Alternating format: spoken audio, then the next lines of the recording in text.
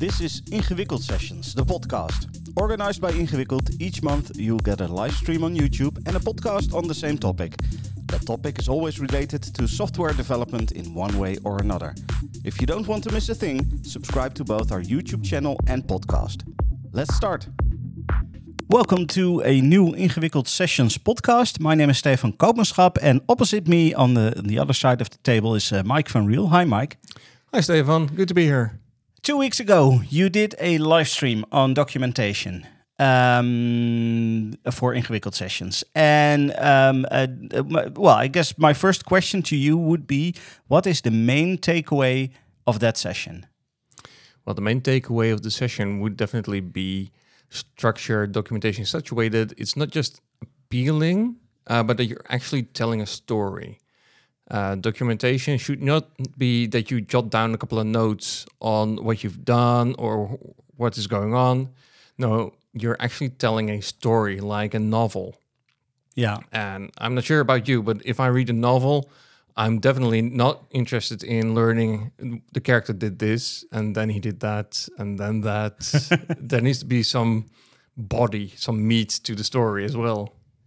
Yeah, this was actually quite interesting also to me because I had never really thought of writing documentation like a story. How do you come up with something like that? Actually, it's a bit of personal interest in narratives in combination with, actually what I dislike about most of the documentation I encounter. Whenever I try to go into a project, I immediately start reading documentation. And one of the first things I see generally is that people start with writing down in almost a bullet point fashion, this is like this is like that, but the cohesive why is it like that? Yeah. I'm really missing that people come to me and tell me, hey, this feature we built, our customer really wanted this and it adds this value and it fits like this in the whole. And if you look at this other thing, especially making relationships between different topics, that's something which really interests me. So one of the things in the live stream that you mentioned was there is a couple of questions that you need to answer with your documentation. Again, this was something that even for me, as someone who's been writing code for over 25 years, I'd never really thought of documentation like this. What are the main questions that you need to answer when you write documentation? The main questions is the same one you use when you're designing a system or thinking of why am I doing this, or when you're writing a user story, is the 5W1H method. It's actually in Wikipedia, so it's really easy to look up. But basically it says that you need to ask the same things a toddler would ask to an adult. Why are you doing that? Where is this? Why? When am I going to get why? And you end up with how. I'm missing two W's. I always get the those whom? mixed up. I haven't heard the whom The yet. the whom. It's why, where, when, whom, What? Thank you, and the how. Yeah. It's funny because I had before I came into development. I had some interest in going into journalism, and they basically use the same method. If you want to write an article or make a documentary, basically you answer the same questions. Is this so? This is not limited to just development, I guess. Oh no! If you're playing a good game of Cluedo, which in Clue in English, I think it's Clue or the word for play. I've got it. Get it. But at least when you're playing a game of Clue, you're doing the exact same thing. Who killed whom? The butler did it. With what? Yeah. With the candlestick. Where did he kill? Why? It's a pattern you see whenever you're doing something investigative. So in your case, investigative journalism is a great example of where you would find the same applicants of such words. I felt I was while I was watching the stream, I felt this makes so much sense. Why are we not doing this as developers in general? why are we not aware of this? There are so many skills aside from development that we need to learn, and this is one of those skills, I guess. Absolutely. It's also one of the skills people tend to ignore or forget. Whenever you say to someone documentation, they fall asleep immediately, like in front of your eyes. And it doesn't have to be. If you approach documentation as if you're writing a really good story, it's fun for yourself. If you're approaching it from, hey, I want to know the nooks and crannies of this thing and write it down, it's a lot more exciting than, oh, wait, then I do this, then I do that. Yeah. So looking at the things that you explained and looking at these questions, do you have any examples from your experience? You have quite a few years of developer experience as well. Of any good or bad examples of applying or not applying these questions to documentation? That's actually a really good question. Unfortunately, you see mainly bad examples, or examples where people start off strong and then it tapers off. During the live stream, I showed a couple of examples from Twilio, for example. They have a very strong writing team, and you can see that in the products they produce. However, in the live stream, you can also see where I point out a couple of hitches, perhaps. But if you look at the documentations for languages, for programming languages, such as PHP, you see that there's a really strong focus on references, just on stating method X does Y, which makes for an absolute doozy of a read. Frameworks like Symfony and Laravel step up the game because they're really trying to involve you.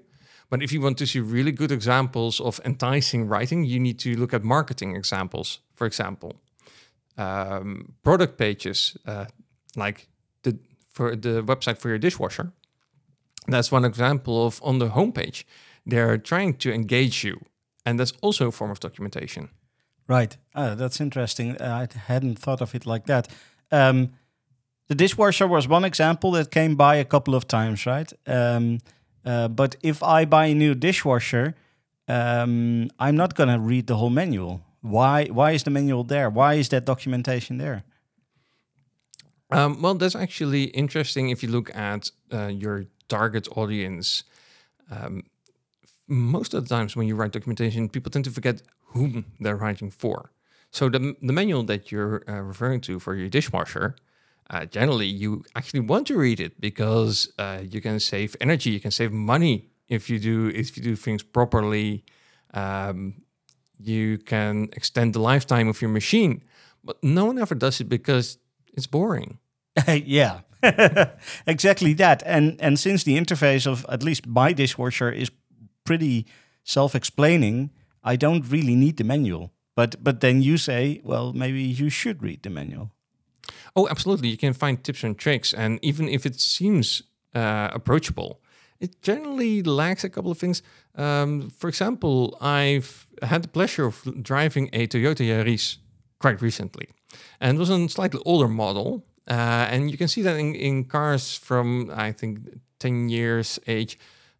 They really love their abbreviations and buttons. There are buttons everywhere with abbreviations. And to this day, I still don't know what half of the buttons in my car does or in another car.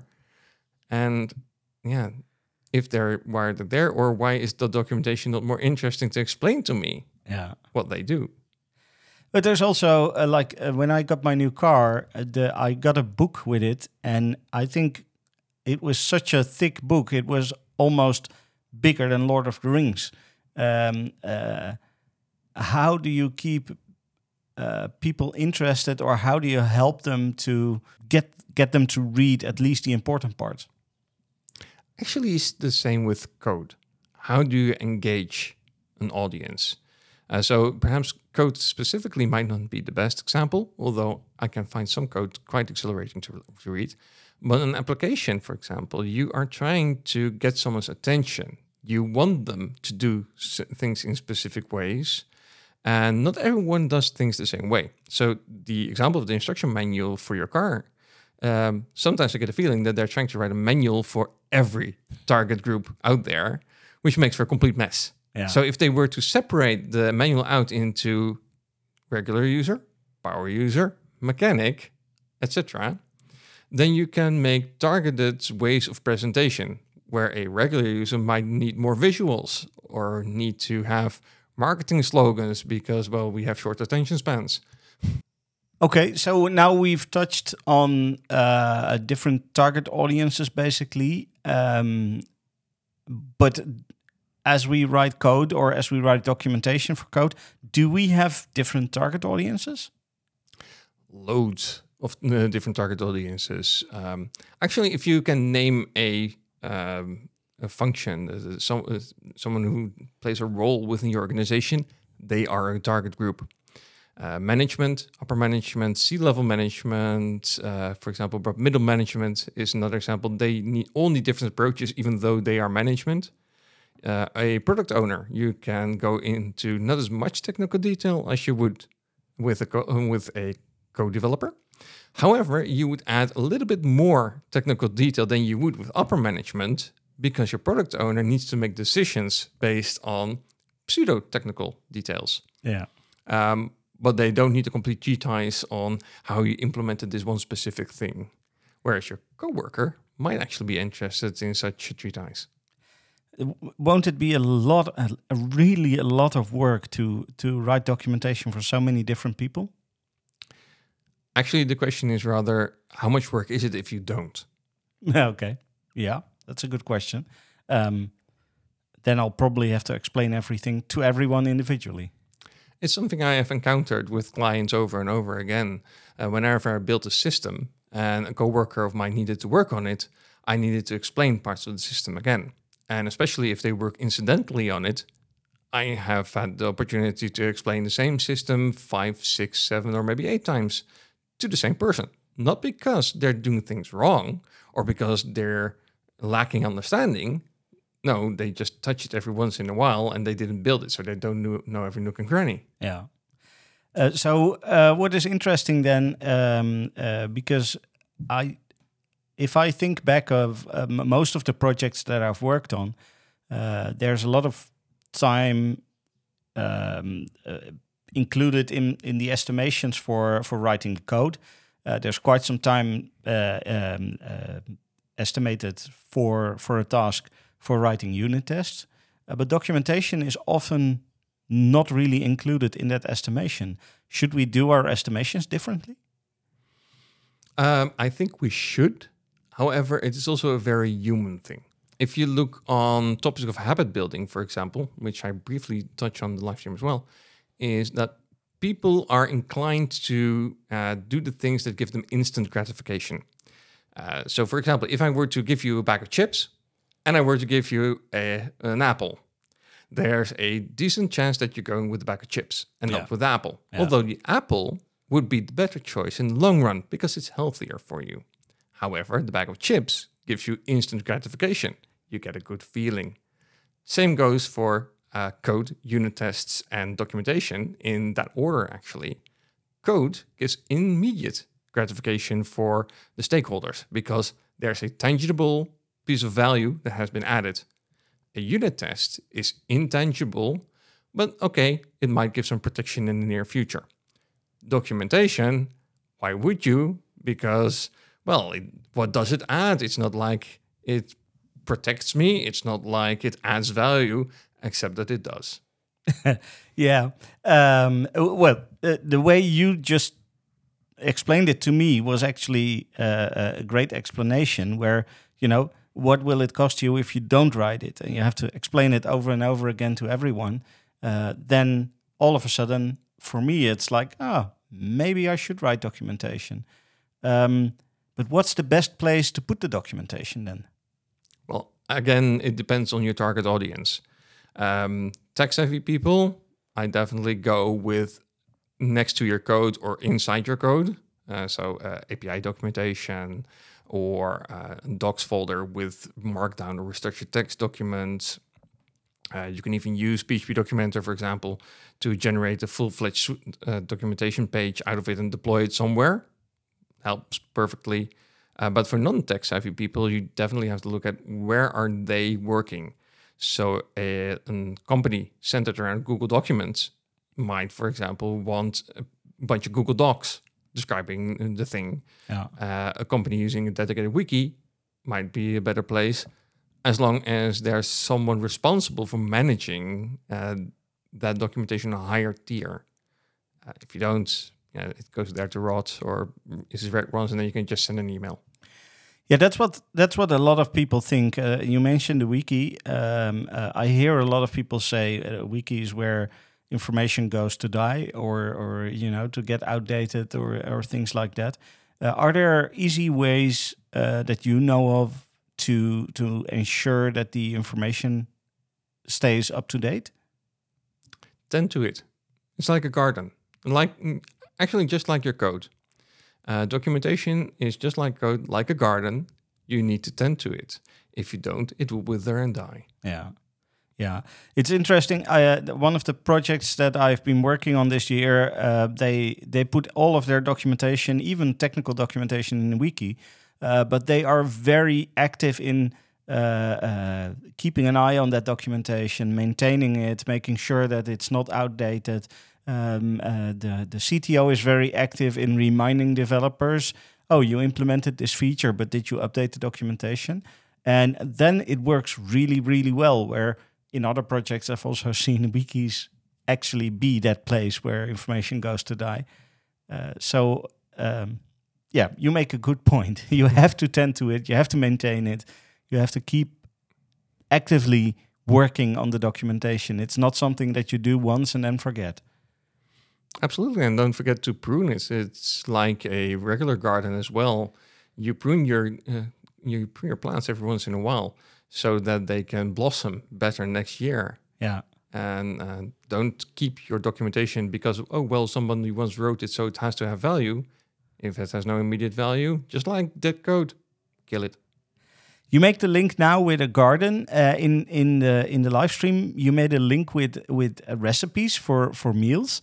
You like the comparing the technical stuff to non-technical stuff, don't you? Again, this comes down to telling people stories. If I am going to tell you cold hard facts, or just saying, hey, this is like this, but it's an abstract concept for you, so you need to tend to your documentation. Why would you? I cannot tell you in regular words why you would tend to your documentation or need a whole explanation. But if I make a comparison with a garden where if you don't tend to the plants, they will die, that's an easy thing to visualize at that moment. Yeah. That's great. So should we do that in our own documentation as well? Make comparisons to other situations, real life situations? Ooh, this is one of those questions with a very high it depends level. In reference documentation, so documentation mainly for reading up, how should I work with this? What options does this have? No, don't. Okay. Because there you just want the cold hard facts. If you are using tutorials or how-tos, tutorials you might want to, because tutorials also tell more of a story. Yeah. How-to is a sequence of steps that you want to complete. So an analogy might just be confusing to your user. Whereas where you want to explain something in more detail, it might actually help to state something and repeat it with an analogy just to get your point across. This is an interesting thing. You make a difference between a how-to and a tutorial. There are several different styles of documentation, and they each have their own form and their own purpose. Can you give an overview of what types of documentation we have and how you can use it? Well, if you believe the diataxis framework, there are actually 4 types of documentation. You have your tutorials, you have the how-tos, you have the explainers or guides sometimes, and you have your reference material. Yeah. And each of these have their own properties, but are connected in some way. And tutorials and how-tos are often confused or even given the same name. But each have a very distinct purpose in the sense of one is for learning, the other is for doing, as in performing a task repetitively. And a tutorial, for example, does take you through a process, but teaches you for what it's for, why you're doing it, whereas a how-to is a checklist, for example, that you would just follow step by step and you don't care what it actually means because you just need to go through the ropes. Yeah, yeah. So that if I take this back to what we discussed earlier, for instance, the manual for a dishwasher or a car, there probably the how-to is the more useful one because you just want to do whatever you need to do. But in terms of, well, let's go for development.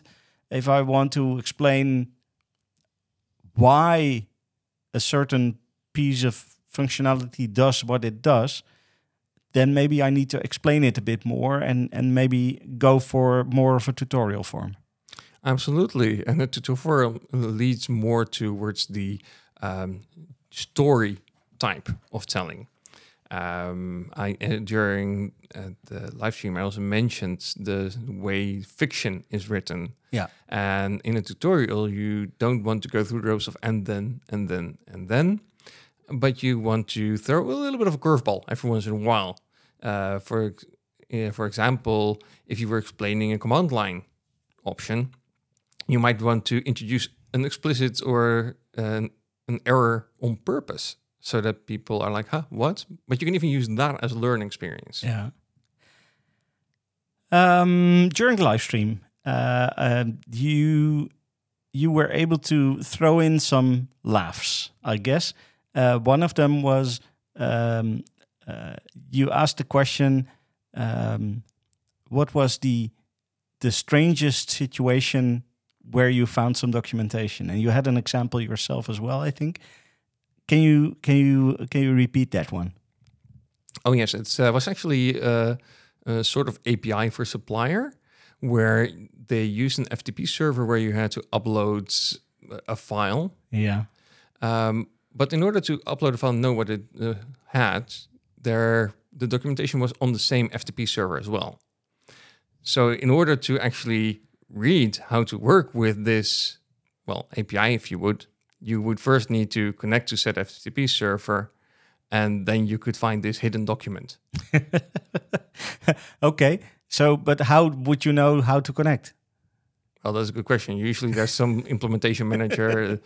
That's how people earn money, right? They fulfill these roles because someone tells them, hey, I want to do this. Yes. Okay.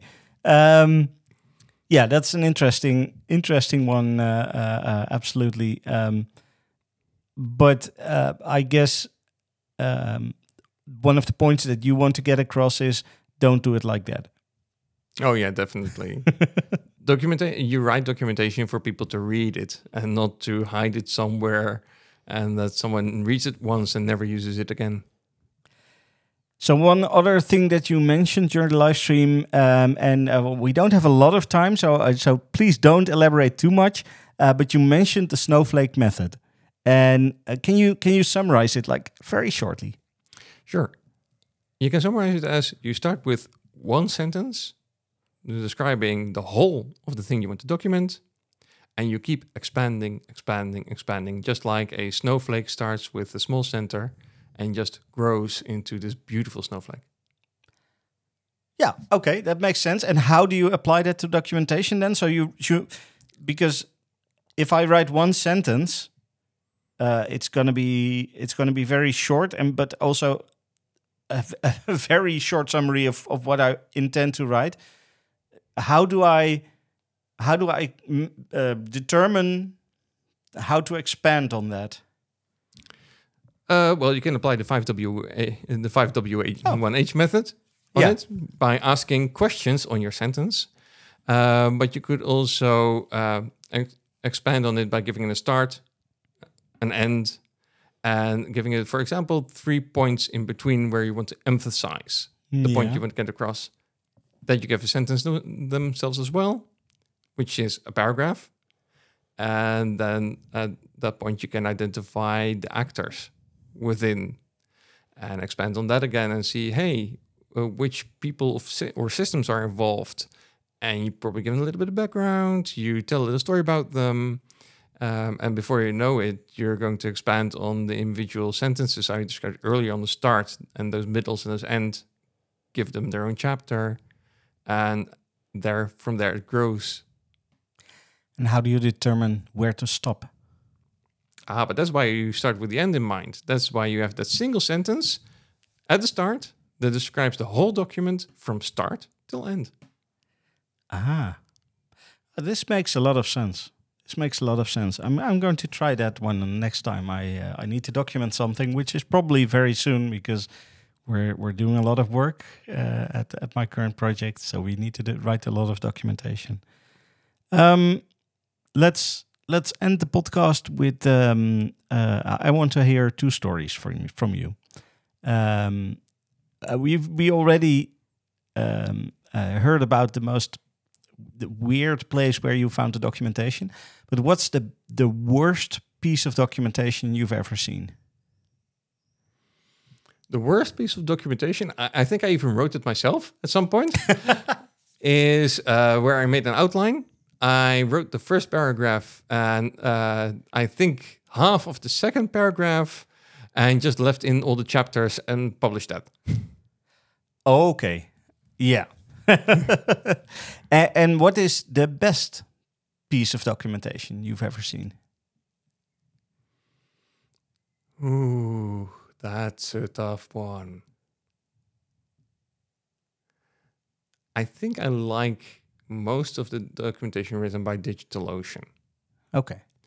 They take a more of a blog format and thus automatically use more of a story structure in what they're doing. When it comes to more developer-minded documentation, I generally like the Symfony documentation. I think they can still improve on making relations and making it a whole, but individual chapters are generally well written. Okay. Last question. Someone is listening to this podcast right now, and they haven't done a lot with documentation. Where do they start? Actually, I'm going to take Neil Gaiman's advice there. Just do it. Write the whole thing, read it, and do it again, and write a second draft where you tie things together and make it like you read it as a whole, where you can just go through and like, okay, that makes sense. Yeah, oh, that makes sense. Cool. Is this also how you usually start when you start on a new project? Yeah, I generally tend to write a rough draft, or first, sometimes I start with an outline, because with the Snowflake method, I have the first couple of steps in my head. I skip to the 7th step, I remember, which is outlining. Write an outline and generally remove most of the outline that I don't write, and just start writing drafts and rewriting piece of documentation. And absolutely never forget, reread the whole document to see if it makes sense when you read it in one go. Right. Okay. Well, thank you, Mike, for explaining a bit more about documentation. Let's hope that people pick up on this and start writing their own documentation, starting by just doing it. That's basically what you said, or actually what Neil Gaiman said. Yeah. And you repeated it, which is good advice, I guess. Thank you for listening to this podcast. In the next month, we have another Ingewikkeld session. It will be about Composer, the tool that most PHP developers use these days. But maybe you only use 10% of all the functionality that Composer has. Maybe you use a bit more than that, but there's a lot of hidden functionality in there where we're going to dig into that. Also, if you would like to see the stream again that we mentioned, the stream on documentation that Mike did, there is an option for that. If you go to patreon.com/ingewikkeld, then you can support us starting at €3 a month, And then you get access to the full back catalog of all the recordings of the live streams, including the one about documentation, but also about unit testing. We had a panel discussion about learning and starting as a new developer. Things like that. You can see the whole back catalog of videos if you support us on Patreon.